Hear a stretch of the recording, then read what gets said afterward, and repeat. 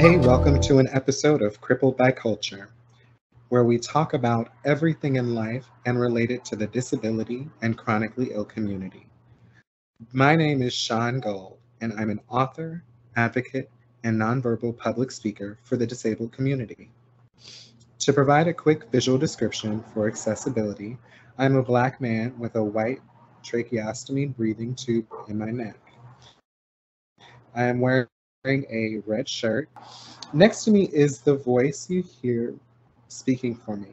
This video is of a Zoom call with me and the person talking for me in one box, and my guest is in another box next to it.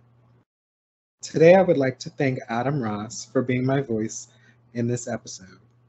In this episode, we are talking about the intersections of disability, fandoms, harmful versus helpful disability representation, and pop culture.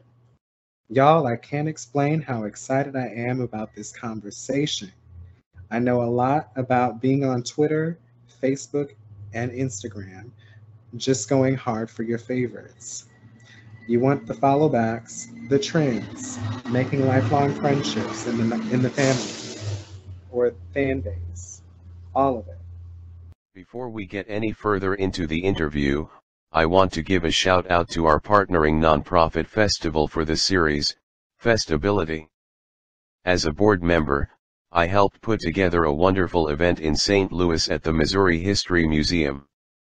We had so many activities and vendors set up all over with an amazing headliner for our main stage. Getting to do this event was a dream come true. It is the best event in St. Louis to celebrate your disability unapologetically. Make sure you come out later this year. More information will be available soon. Thank you Festability for sponsoring the series. Now, back to the show. Now, let's go to today's amazing guest, as I can tell it's going to be enjoyable. Nico Meyering will eventually grow up and get a real job.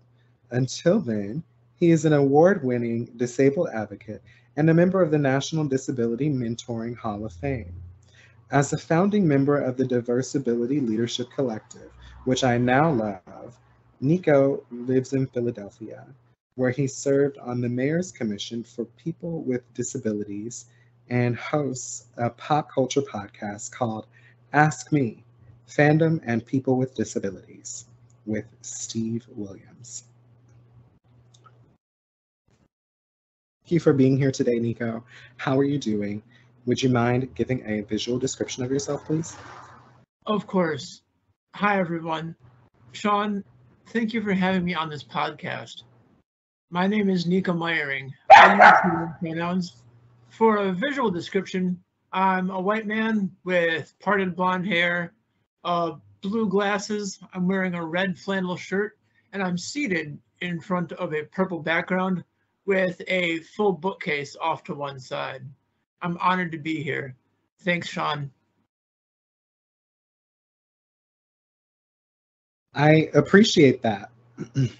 First, do you identify with having a disability or chronic illness? If so, do you mind sharing what disabilities or chronic illnesses you have? Of course, I am a disabled man. What I have is called congenital central hypoventilation syndrome, or CCHS. CCHS is an ultra-rare nervous system condition where most dramatically, our automatic impulse to breathe is entirely absent. And this is important because breathing is just a little bit important to continued life functions, right? So for the first 6 or 7 years of my life, I had a tracheotomy as well. But as I grew older, I kind of realized that I wanted to take my ventilation needs in a different way. So now I'm vented mainly through a face mask, like a BiPAP machine. So it's similar to if you or anyone out there uses a CPAP machine, but BiPAP is a bit more involved. Because CCHS is a nervous system condition, it impacts your life and your bodily functions in a number of ways. Your body's nervous system is a little bit like the US Congress, right? It has a little bit of influence in pretty much everything that you do. So people like me with CCHS may have trouble with temperature regulation, may have trouble with our vision. We can be more at risk for neural crest tumors and other complications as well. So there's mild forms of CCHS and there's more serious forms of CCHS. But regardless, everyone with CCHS is pushing forward to find better treatments, new treatments, and eventually a cure for our shared diagnosis. Unfortunately, as I mentioned, there's only about 2,000 of us. So there's not lots of profit incentive for biopharma companies, biomedical companies to do more research or make new treatments. We're often in the business of having to educate our own doctors, which a lot of disabled people can also sympathize with. So even though we have what's called an orphan disease, we are banding together to make a brighter future for young kids with CCHS. As I like to say, all we've got is all we've got. How old were you when you got diagnosed?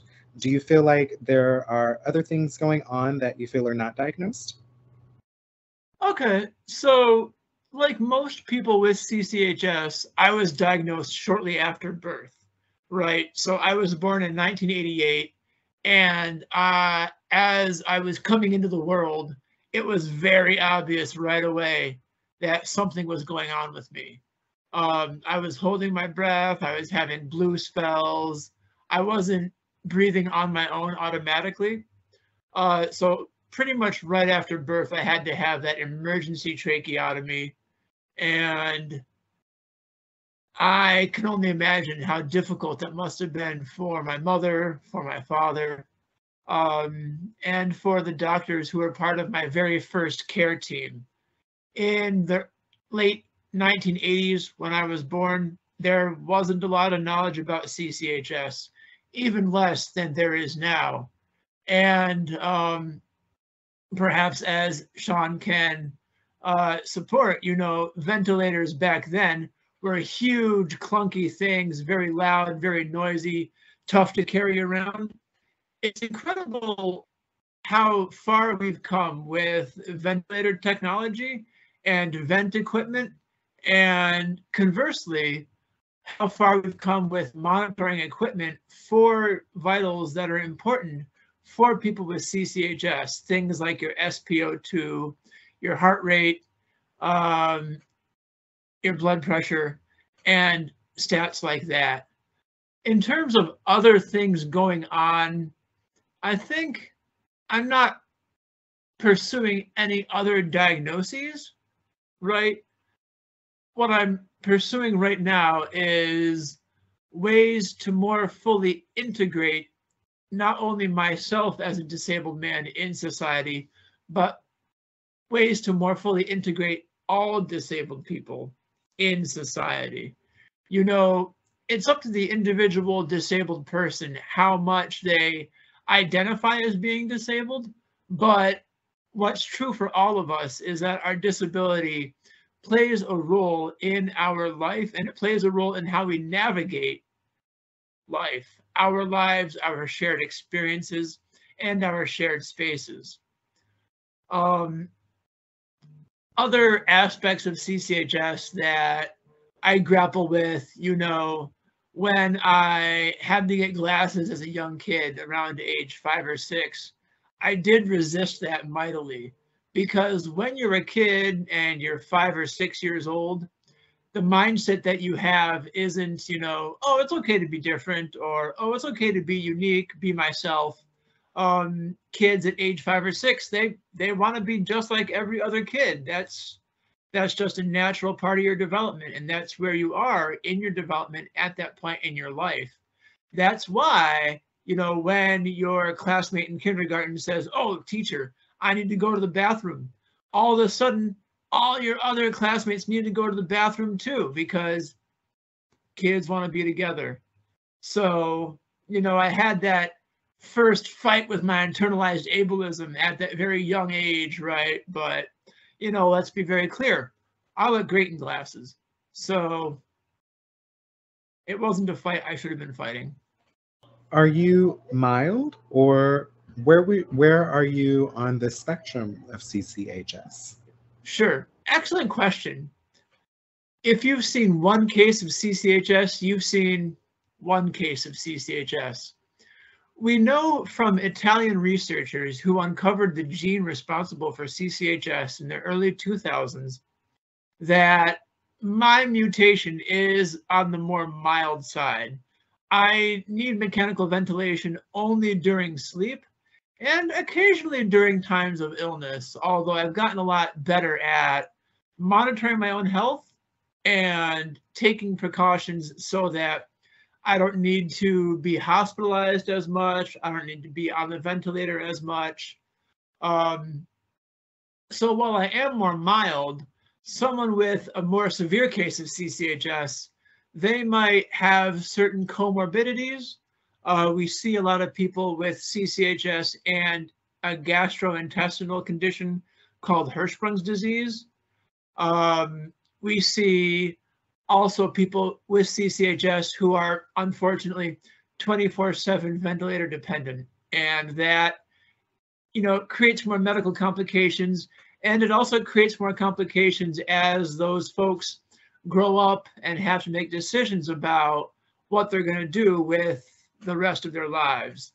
So those of us who are CCHS advocates, we're trying to make a better world, not only for just mild CCHS cases or just more serious CCHS cases. We want to make that better world for all CCHS cases. And there are unique challenges and unique opportunities in those spaces. How has the journey of inner acceptance been like when it comes to internalized ableism? This is a really good question, Sean, and I have to thank you for it. So I think my internalized ableism popped up for me in an early age in several ways, and typically those ways involved spurning treatments and strategies and skill building opportunities that perhaps would have really helped me, but which I turned down. For example,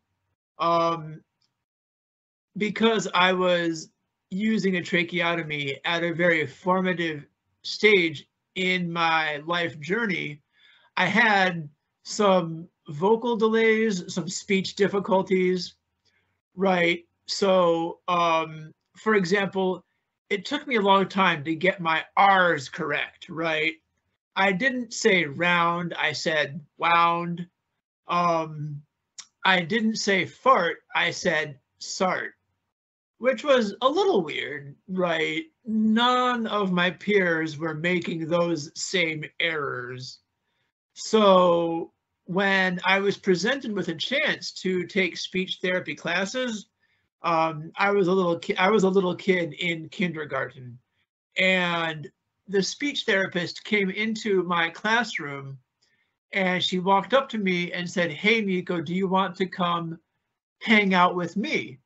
And I knew what this staff member did.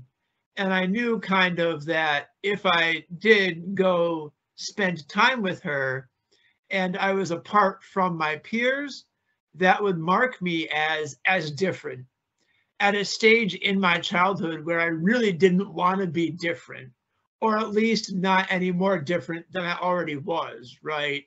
So I was very lucky in a sense that a lot of my classmates didn't bat an eye about my speech delays or about my tracheotomy, or about the fact that I had a day nurse with me whose sole responsibility was to look after me, right?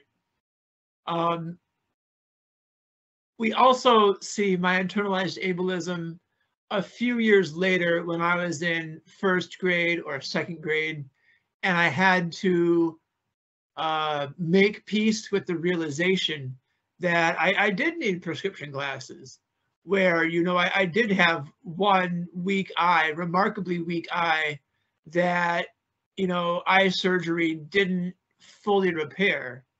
And that was a real fight that my parents had with me to get me to wear my glasses on a regular basis.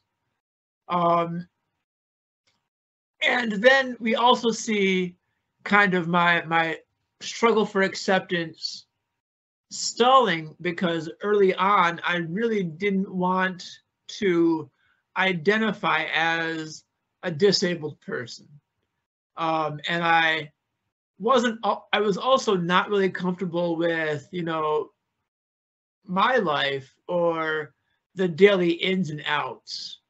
So I took a lot of roundabout ways to define myself as anything other than a disabled kid, right? I would get involved with school plays. Later on in high school, I got involved with drama club or the school newspaper, and that's really how I wanted to be known. I threw myself headfirst into those opportunities and those activities because it was not only a safe social outlet for me, but it was a way that allowed me to get out of the house and to not be home. Because when I was home, I was really forced to confront the fact that, you know, I had these special medical needs that meant that I couldn't stay out terribly late. That meant that I couldn't really engage in rigorous physical activity that, you know, young kids and especially young boys wanted to get involved with. You know, if I was playing football with the guys and I got hit in the head and I got knocked out, you know, my body wouldn't breathe for me. So very quickly that could become a very serious situation. So I had entire units in gym class that I had to sit out, or that I had to engage in an alternative plan, individual education plan, right, an IEP. And that was cool because I got to do things like archery or bocce or track, but at the same time, you know, I wasn't with my classmates, I wasn't doing football, and being excluded really hurt. It wasn't until my early to mid 20s that I was really comfortable owning my identity as a disabled man. And it took further years still to realize that not only did my specific disability group need advocates, need peer advocates, people to speak up, but the entire disability rights movement needed people to speak up. Not just me, not just Sean, not just you, Aaron, but ideally every disabled person should come to own their own voice, to speak with their own voice, to, you know, stand up for what they need and what they deserve. So that's my journey in a nutshell.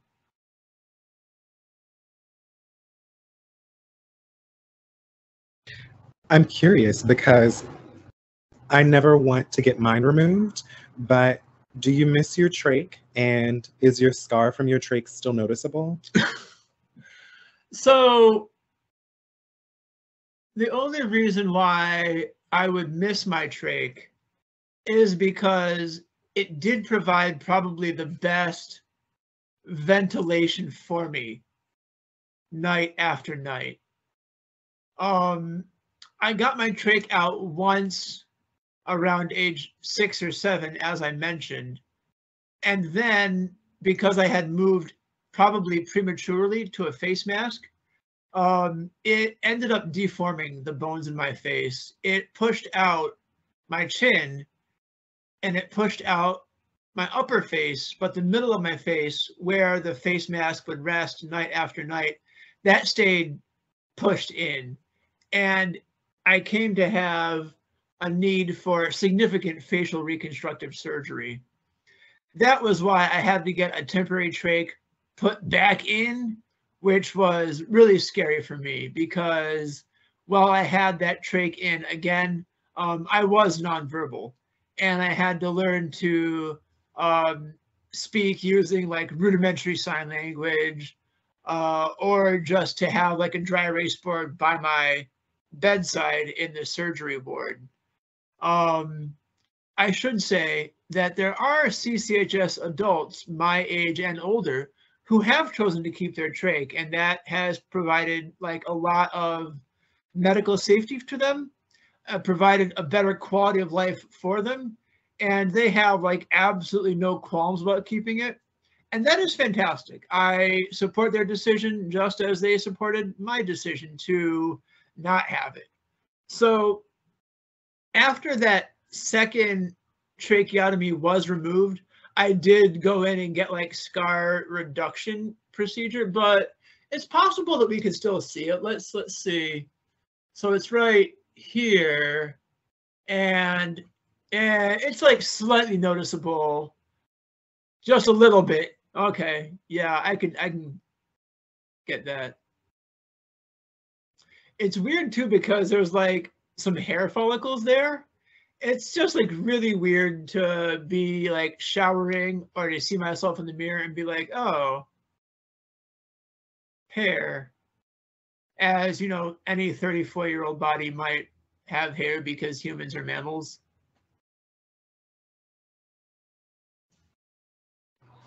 What do you think you've learned that stays with you on a daily basis from the disability community or a specific disabled person? So, as I've gotten to meet other disabled people, regardless of what diagnosis they have, or maybe they're self-diagnosed, regardless of whether they have visible or invisible disabilities, and regardless of where they are on their disability journey, one thing that strikes me, one thing that is, I think, an overarching truth, is that everybody in our community is doing the best they can with what they have. I firmly believe that talent is equally distributed. However, opportunity and resources sadly are not. But regardless, we're doing the best we can with what we have. I feel very lucky to meet other disabled people, to be a part of their story, either for a short while or a long while, and to hopefully, ideally, celebrate their wins with them.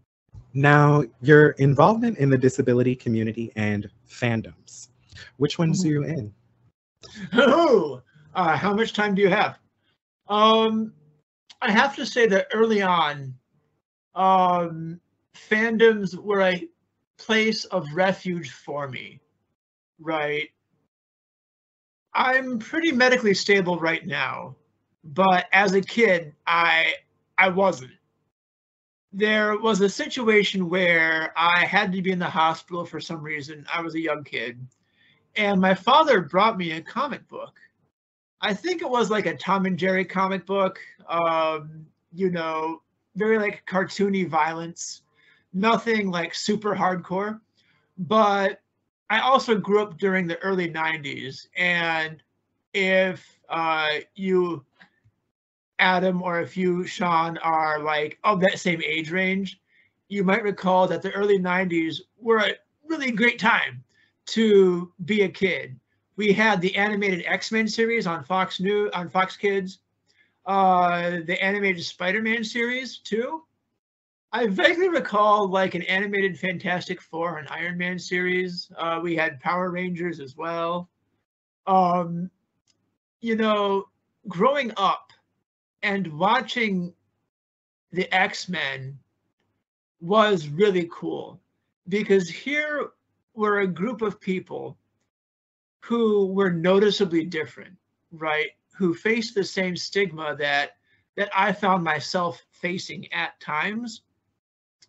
But they found a community of each other.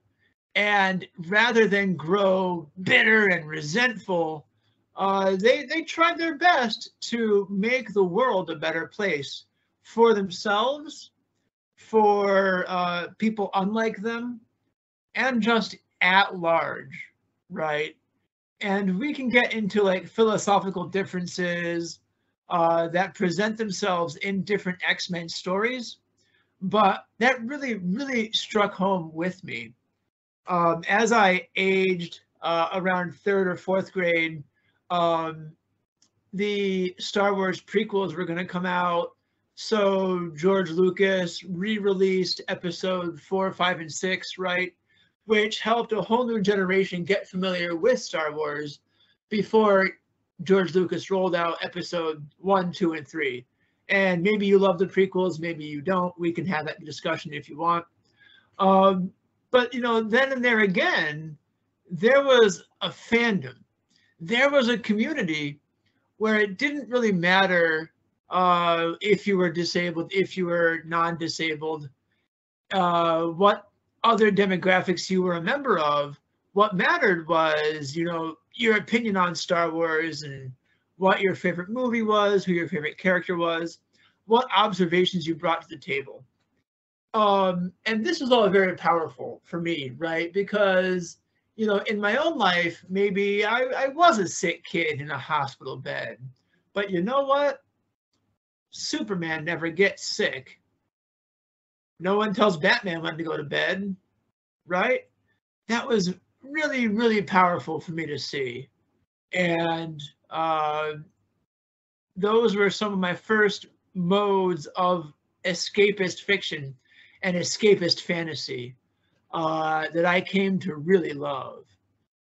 As an adult now, and I guess also as you see fandom taking off, becoming more organized and solidifying more as a community, you know, I have gotten the chance to go to pop culture conventions and to speak at them as well, and to meet other disabled nerds, right, to use a phrase, to gain their friendship, to get to work with them, to work alongside them, and to see them develop not only as disabled people getting, you know, either better health outcomes or better like emotional health outcomes, but also seeing them develop as public speakers and as keen pop culture critics.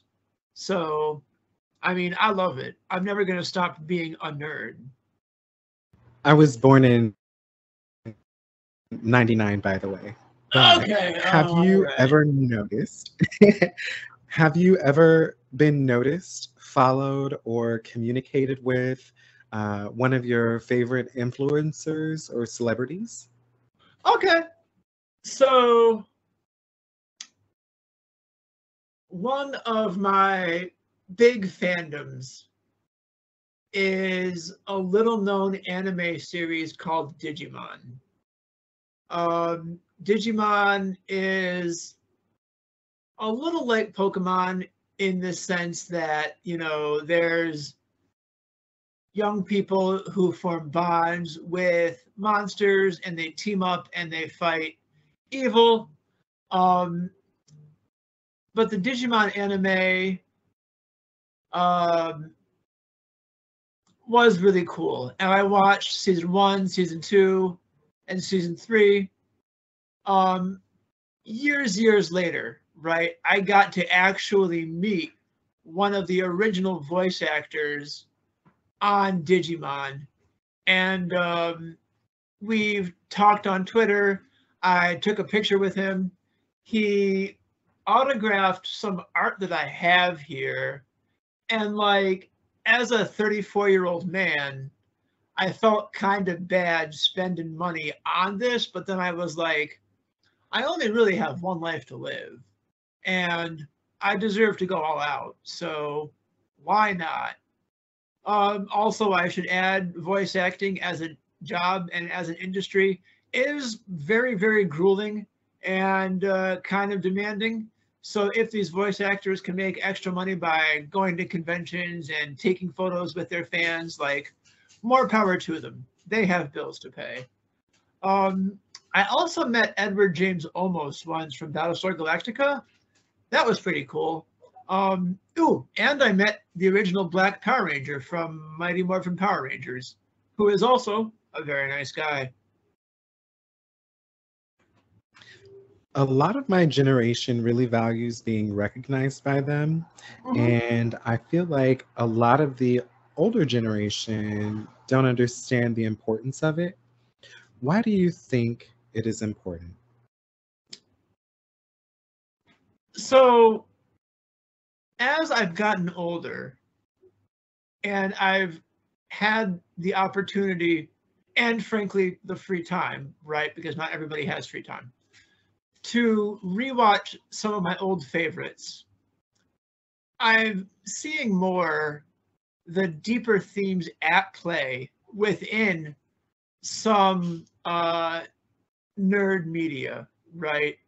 Digimon is about a group of children who all exemplify one individual trait: courage, friendship, love, kindness, reliability, hope, light, so on and so forth. And they team together with their monster friends to become something better, something more than if they had stayed apart. So Digimon, on a surface level, yeah, is an escapist fantasy about, kids finding monster friends and saving the real world and the digital world. But on a deeper level, it's about how we're stronger together, we're better together, and how we are our best selves when we lead with our best qualities, right? And that's why I think our earliest fandoms, our earliest franchises tend to stay with us. And it's also just cool to, see the voice actors who embodied our favorite fictional characters kind of grow up alongside us, right? So, for example, I'm a big anime fan. I grew up as a young teen in the late 90s, early 2000s. I was like 12 or 13, and I was watching all of that old school Toonami, right? Dragon Ball Z, Gundam Wing, Yu Yu Hakusho, Inuyasha, Cowboy Bebop, Trigun, a whole bunch of stuff like that. And a lot of the voice actors who were in one show often were in other shows as well, right? It makes sense because, like, although they were different series, they were all done through the same studio. So I would watch Dragon Ball Z, and I would recognize voices from Yu Yu Hakusho or from Fruits Basket or whatever. And it's wonderful to, encounter those same people 20 years later, to see them at a different stage in their life. Maybe they're married now, having kids, maybe they're, going on to bigger and better roles, and they've come back and done this nostalgia tour for themselves, for the fans. It's just really cool to see, because although the one thing that stays the same is that everything changes, it's also true that nostalgia is a very powerful factor. Did that fuck you up knowing they were the same actors? Did that fuck me up? A little bit. If I were to go back, right, and watch some very old Dragon Ball Z episodes, and then to come back 20 years later and watch Dragon Ball Super episodes, for those of you not in the know, Dragon Ball Super is the sequel series to Dragon Ball Z. Then I can tell a difference, right? But if I were to watch them apart and to give them, you know, the same distance, then I wouldn't really be able to tell. It's not a disruptive sensation. It's not something that fucks me up or fucks with me. It provides me a sense of comfort, right? Because it gives a sense of stability, I think. The world can turn, you know, I can take a different job, I can move to a different city, but the voice of Goku is always going to be Sean Schemmel, and the voice of Vegeta is always going to be Chris Sabat. Or the original Green Power Ranger is always going to be Jason David Frank, right? And that's really cool. Why do you think it is important to have disabled celebrities like Ali Stroker and Stevie Wonder in the spotlight? So I'm reminded of a very smart quote that says, "We cannot be what we cannot see." You might be out there thinking, wow, Nico, that's a really good quote. And I agree, it is, but I didn't come up with it. It's important to have disabled celebrities in the spotlight to show that disabled people can be successful and disabled, right? We don't need to reject our disabled identities in order to be successful, in order to be productive, in order to make a difference. You know, we can be disabled and role models at the same time. We can be disabled and filthy rich at the same time. I'm not sure how much Stevie Wonder brings in. It's probably more than I make, so I imagine Mr. Wonder's fairly well off. It's also a sign to other disabled talent that they can make it. And they can make it without making apologies for themselves and without denying an aspect of their identity, which might be fairly prominent, right? So there is that. I mean, think about even disabled actors who might portray non-disabled roles, right? Maybe you watch House of the Dragon. Maybe you know that Paddy Considine, who plays Viserys Targaryen, is a man with autism. And that was really cool to see because Mr. Considine is fairly open about being autistic and he makes no apologies for it. And then he's also like in some really gnarly makeup, right? And really cool costumes, ruling Westeros and sitting on the Iron Throne. So that's my long-winded answer. Knowing that a lot of the SpongeBob actors did multiple characters in the same cartoon series did mess me up a lot. Yes. In the Dragon Ball franchise, the guy who voices Vegeta, Chris Sabat, also voices Piccolo, Yamcha, Mr. Popo, and a few other roles as well. And that was really interesting. But it makes sense because, you know, you don't get paid a lot as a voice actor. So you're taking lots of roles. You're taking all the roles that you can. And also like dubs of anime series and production of anime series. That doesn't happen on a huge budget. It tends to happen on a pretty shoestring budget, especially back then. What factors have been harmful in disability representation when roles for disabled people are given to able-bodied actors? So I tend to think that the opposite of disability is not able-bodied, right? The opposite of disability is simply non-disability. I'm trying to get better at if I call myself a disabled man, then someone who isn't disabled, I wouldn't refer to them as an able-bodied man. I might just refer to them as a non-disabled man, right?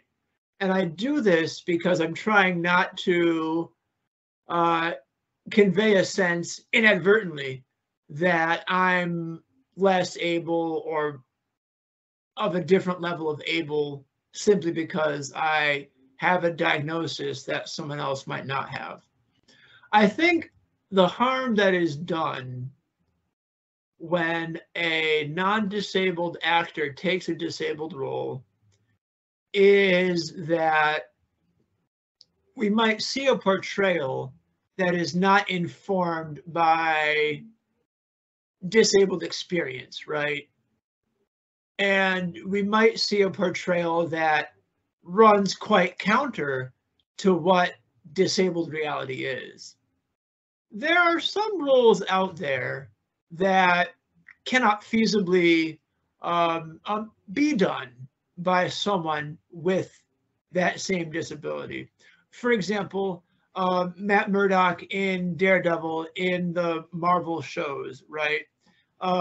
Matt Murdock is a fictional character who becomes the superhero Daredevil because even though he loses his sight and he becomes a blind man as a result of a childhood accident, his remaining senses are heightened, right? His sense of smell is great. He can smell your fear. His sense of hearing is fantastic. He can hear your heartbeat. His sense of touch is really great. He can run his hands over a brick wall and judge by gouges in the brick whether there's been bullets there, whether that's new construction, old construction, what have you. The actor who plays Matt Murdock in the Marvel franchises is Charlie Cox, and Charlie Cox is someone who is not blind. But, you know, it's not like a blind actor could pull off those stunts, could embody that role, right? So there is that caveat. But ultimately, another harm that is done is that, you know, there is disabled talent out there.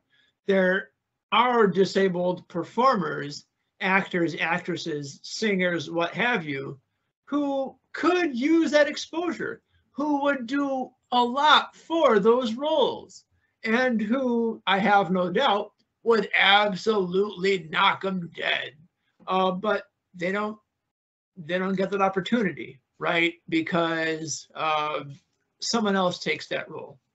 Unfortunately, that is what happens.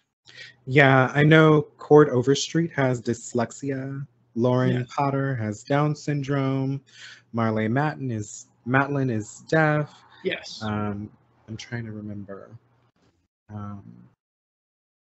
Are there exceptions? Like, what is a fine line between acting and authenticity of having a disabled actor? So this is a really good question, Sean. My hat is off to you. And it's not a question I was anticipating. I'm reminded of the actor R.J. Mitz. Not sure if I'm pronouncing his name right, but he portrays Walt Jr. in Breaking Bad, right? So the actor and I think the character both have cerebral palsy, but the actor RJ actually navigates that disability pretty well, and he hadn't needed to use as many mobility aids or mobility devices as his character did. So he had to like exaggerate his symptoms or exaggerate his medical need on camera, right? And this is what I think of when you ask me this question. This is that fine line. And I recognize why this had to happen, right? Because when Walter White sees the ableism, the discrimination that his son goes through simply for walking a bit differently, speaking a bit differently, This compounds his sense that life is not fair. And it is part of the impetus for Walter White to go from Walter White, chemistry teacher, to Walter White, crystal meth manufacturer. Does that make sense? It's admittedly been a long time since I watched Breaking Bad, but this is the example I can think of. I would rather an exaggeration than a non-disabled person do it, besides Kevin McHale from Glee. Okay. I see you in that. Valid. Yeah. This past summer, the disabled community had to discuss ableist lyrics that were used by Beyonce and Lizzo. Yes. What were your true initial thoughts about it? So I'm not sure that my thoughts on this matter really matter, right? Because I'm not someone who has the disability that was referred to in those lyrics. I'm a white man, and I'm not sure that I have any insight into what it's like being a Black performer, right? To be honest with you, I don't even really listen to much music by Lizzo or much music by Beyonce. I know, shoot me now. I tend to go much more for like lo-fi and vaporwave stuff. My thoughts on the matter were only that we should center the voices of disabled Black people in that conversation, and disabled people who have the disabilities rather, that were referenced in those lyrics. And I'll simply close by recognizing that both Lizzo and Beyonce took pretty quick action, I think, to change those lyrics and to consciously do better, which is fantastic.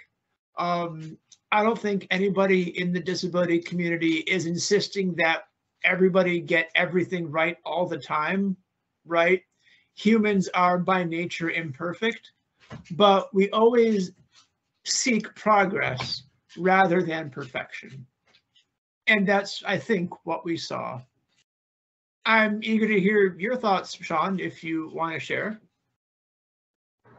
It was a complicated, fine line, and I was just annoyed every way because no one was listening and everyone just had uninformed bullshit opinions. An informed bullshit opinion. That's an excellent phrase. Yeah. Uninformed. Okay. Bullshit opinions. How does it feel to be an award-winning advocate? So it's nice, right? I don't think that anyone would say, "Oh, I hate having awards." But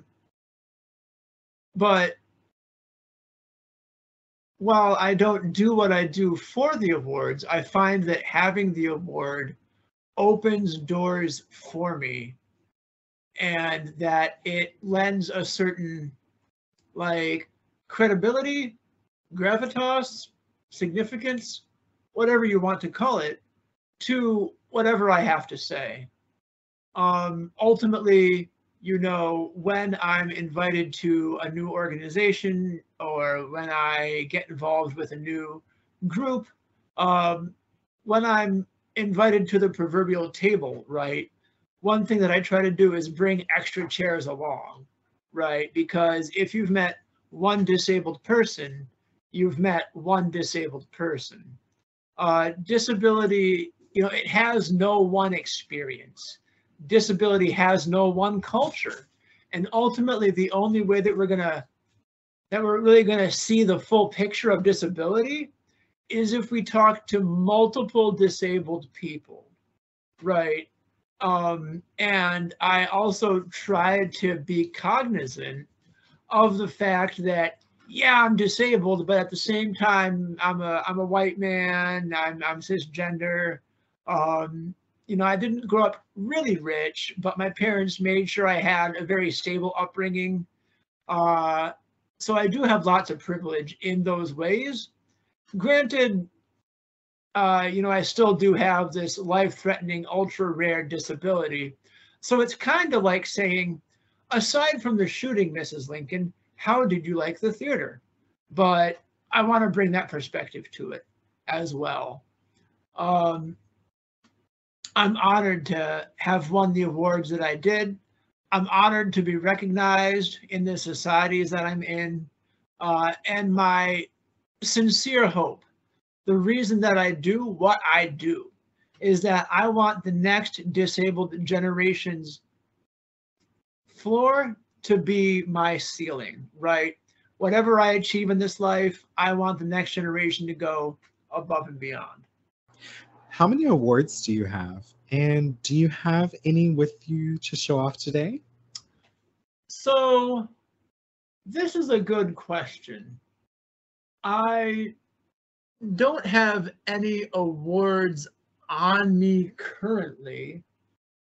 I'm peering around my room now, seeing if I have anything. But I will talk about kind of what my experience has been. I was honored to be inducted into the National Disability Mentoring Hall of Fame as a member of the class of 2020. I was nominated by my good friend, the late Alec Frazier, who was a guy that I met, in the early 2010s at some very small upstate New York Comic Con. And we kept that friendship going for years, until his unexpected and early death. Alec's loss hit me very hard because he had so much more to offer, right? And ultimately, what non-disabled people tend to not understand about disabled life is that we don't have the safety nets that they do. We don't have all the supports that they do. If we have a medical emergency, it's much easier and more likely for us as disabled people to have that emergency become life or death. And it's much more likely for us to not receive the medical care that we need to save our lives. So I was in a situation where Alec had nominated me for the Hall of Fame, but he didn't live to see me inducted. So the induction ceremony was a bittersweet moment. I'll give you that. I was honored to, have a chance to speak at that event, to commemorate my friend. And then later on to help his family pack up his things, because he left a lot behind.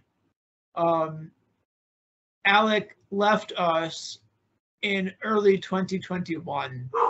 And in late 2021, I set up something called the Frazier Fund, which helps disabled people afford membership dues into disability rights organizations, right? So I recognize that a lot of disability rights groups, they collect membership dues because they need operating capital. But at the same time, disabled people tend to not have those levels of revenue, tend not to have financial stability all the time. So if I could use the Frazier Fund to spot them that money to help reduce that cost barrier, that's something that I feel honored to do. And that matters almost more to me than any award I could win, any recognition I could receive. I'm so sorry for that loss. Thank you. I am too. Why do you think it's important for celebrities and influencers to start recognizing disabled fans specifically? And how can they cater specifically towards the disabled community so that we can feel included? Sure. So celebrities should embrace their disabled fans for the same reason that businesses should embrace disabled employees and disabled customers. Because let's face it, Sean, I know a lot of disabled nerds. If you're a celebrity out there and you have a bunch of disabled nerds in your fan base and you ignore them, that's ultimately doing yourself a disservice, right? It just is. There are ways that celebrities can accommodate their disabled fans, whether that's through holding virtual meet and greets rather than in-person meet and greets at pop culture conventions. Maybe it's meeting with fans during quiet hours. I've been to a lot of cons. I don't know any cons that have instituted like quiet hours for people with sensory disorders, or like light sensitivity, noise sensitivity, people who might get overstimulated, so on and so forth. It would be a good idea to institute these things. I do see, parenthetically, conventions having like quiet rooms or quiet areas, but I feel that more could be done in that space. One thing that I have seen more recently in pop culture conventions that wasn't as widespread when I began speaking at them is the use of sign language interpreters. So for example, I was speaking at Anime NYC 2021, which was held in November 2021 in New York City. I was doing a panel with two other disabled nerds about disability representation in different anime series.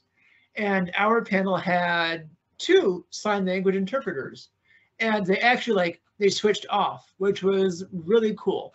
I imagine that if you're a sign language interpreter, it might be like very tiring to have to interpret and sign at a fast rate and to keep up with speakers, right?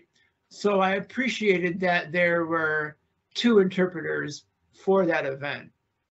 And I also see more programming at panels that are centered or is centered around disability. I was speaking at AwesomeCon 2022 about examining X-Men through a disability analysis lens. And me and my co-panelist, Steve, who I mentioned earlier, did a really great job. And the speakers who came after us were also speaking about disabled superheroes. And when I started speaking about disability in comic books or disability in superhero media, that wasn't something that we saw, right? I don't view these other speakers as competition. I view them as part of our community. I view them as allies. It's great if I achieve a goal and if I am successful. But what's best is if we all succeed together. That's the money shot right there. And that's what I'm trying to get to, a place where we can all succeed. I would love that. And make tickets cheaper, but it has to be a way that non-disabled fans don't lie and just get the cheaper VIP tickets. I don't know how that could be done. I see you in that. I concur. Ticket prices, especially for the major Comic Cons like San Diego Comic Con, New York Comic Con, That gets cost prohibitive. Yeah. And there should not, in any fandom, nerd fandom or otherwise, there should not be a price point that acts as a barrier to entry, right? Tell me about leading patient advocacy groups. What Sure. do you do? So I'm in a unique position because I grew up in a patient advocacy group. The patient advocacy group for the for people with CCHS is the CCHS Family Network. It is that organization that my mom started when I was a young kid, right? So I was there for every step of the way at every stage in our evolution, from a small community group, staying connected through like monthly paper newsletters sent through the post service, to a large federally recognized nonprofit with an Instagram, Twitter, Facebook, and all that stuff. When we lead patient advocacy groups, we get a front row seat at how diverse our patient base is, right? So not only in terms of how severe our CCHS is, but how the different factors of our life play into our disabled experiences. I do think that diversity is a great strength, not only on an individual level, but also organization-wide. But it does mean that in our patient advocacy groups, we need to be cognizant of people's resources, people's time, and people's privileges. It makes a real difference whether you are a family living in a major city or a family living in a rural area when you or your child has a rare disability, has an orphan disease, has CCHS. It makes a huge difference when you have CCHS or your kid has CCHS and you are middle class, upper class, or you're just scraping by. It makes a lot of difference if you come from a two-income household, a one-income household, or if you don't have steady income, right? All of these factors and more inform how we strategize our patient advocacy groups, how we form our organizational goals, and ultimately how we operate and how we engage our members. What we want to do, what we need to do, is create ways for everyone to engage, create ways for everyone to have their voice heard, and to create an organization where everyone does matter, everyone is valued, and everyone is seen for the skills, talent, and perspective that they bring. One of my favorite parts of being in the CCHS Family Network is getting to see my peers with CCHS grow up and develop as people, develop as professionals, and to engage with them first as kids, then as teens, following through to young adults, and now just to being adults. Like, I had a realization fairly recently that, I'm going to be 35 next April. And I think at that point, I can safely remove myself from the title young adult, right? I'm not a young adult anymore. I'm just an adult what do you call someone who keeps their own budget, holds down a job, you know, never really gets enough sleep and maintains their own life? You call that an adult.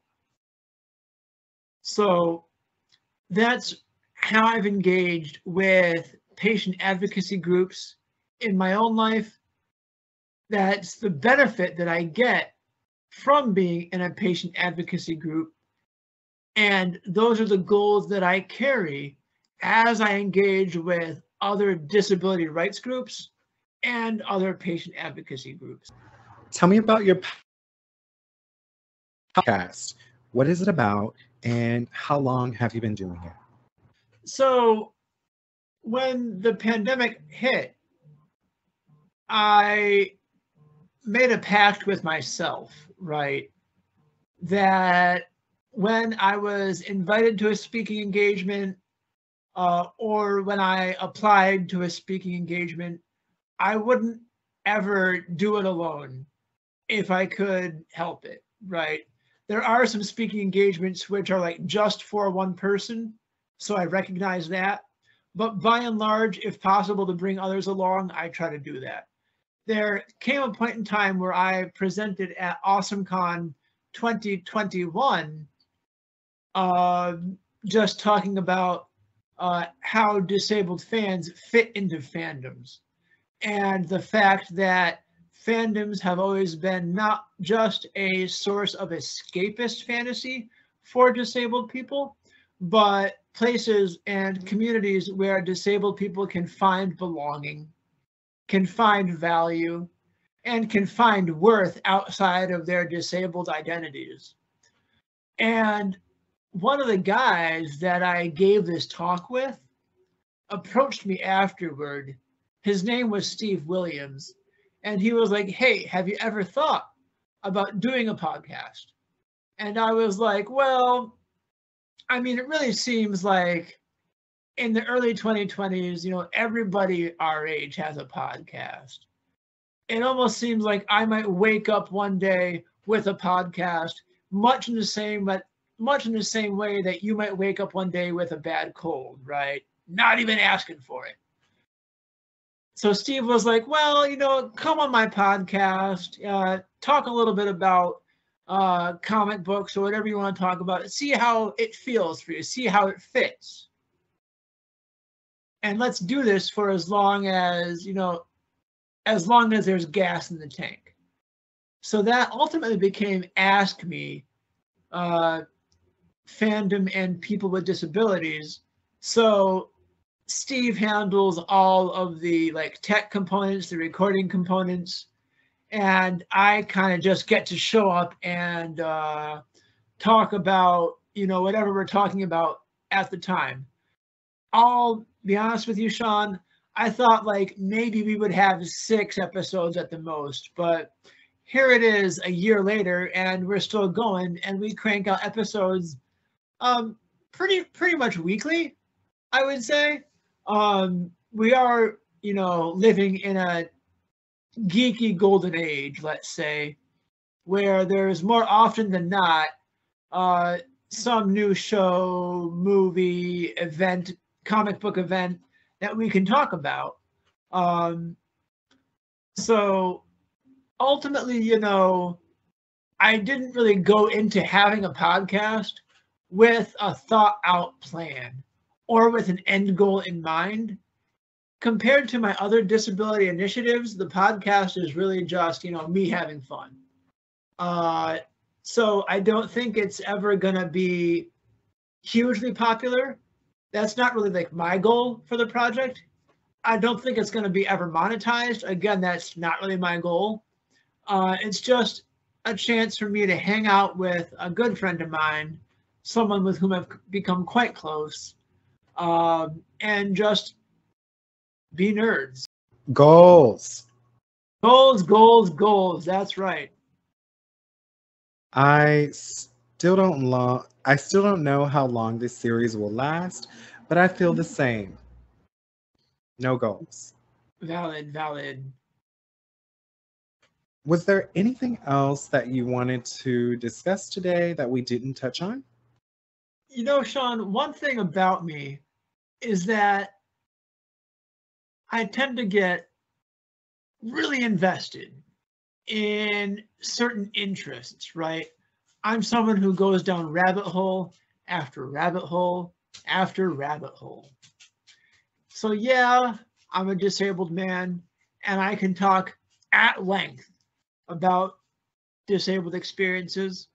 And yeah, I'm a huge nerd and I can talk about, you know, having a Baby Yoda doll or having a Chewbacca toy or, you know, being 34 and still playing like Final Fantasy video games.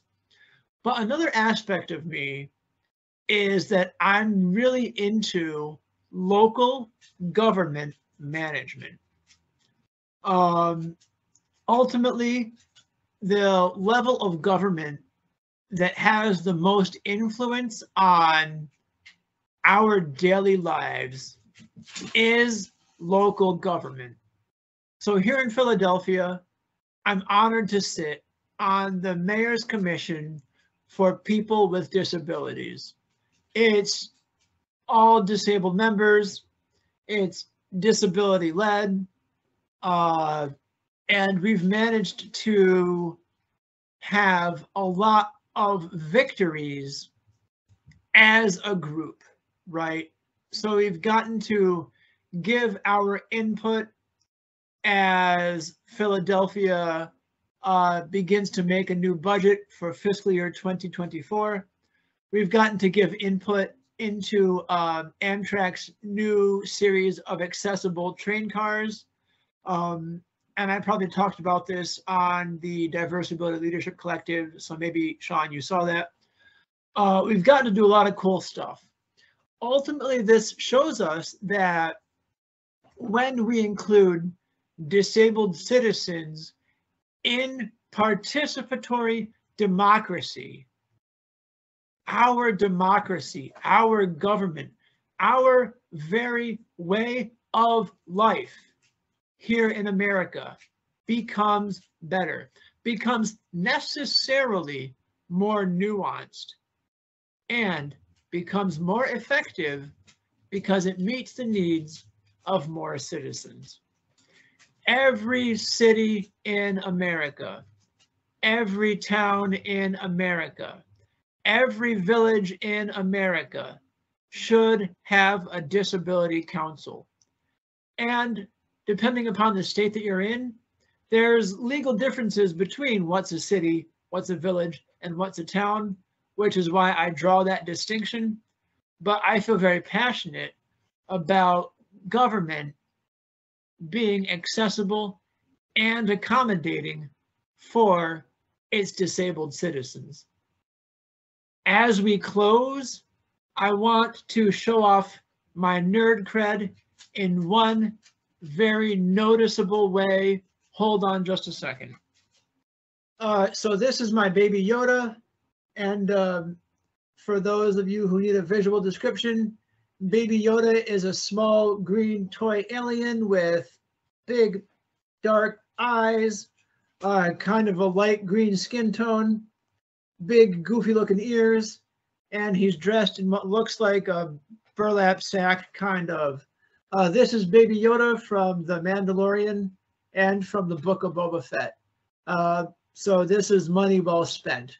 And Baby Yoda lives with me here in my office. So that's my Star Wars nerd cred right on display. Thank you so much for coming on and having this conversation with me. I hope you have enjoyed this as much as I did. I appreciate the insights that you provided as well. If people wanted to connect with you and support the work you do, where can they do so? So one benefit of having a name as unique as Nico Meyering is that I'm very easily findable on Google. But if you want to find me on Twitter or on Instagram, my handle is @name starts with N, because Mine does, and the word name also starts with N. On LinkedIn, I'm just Nico Meyering.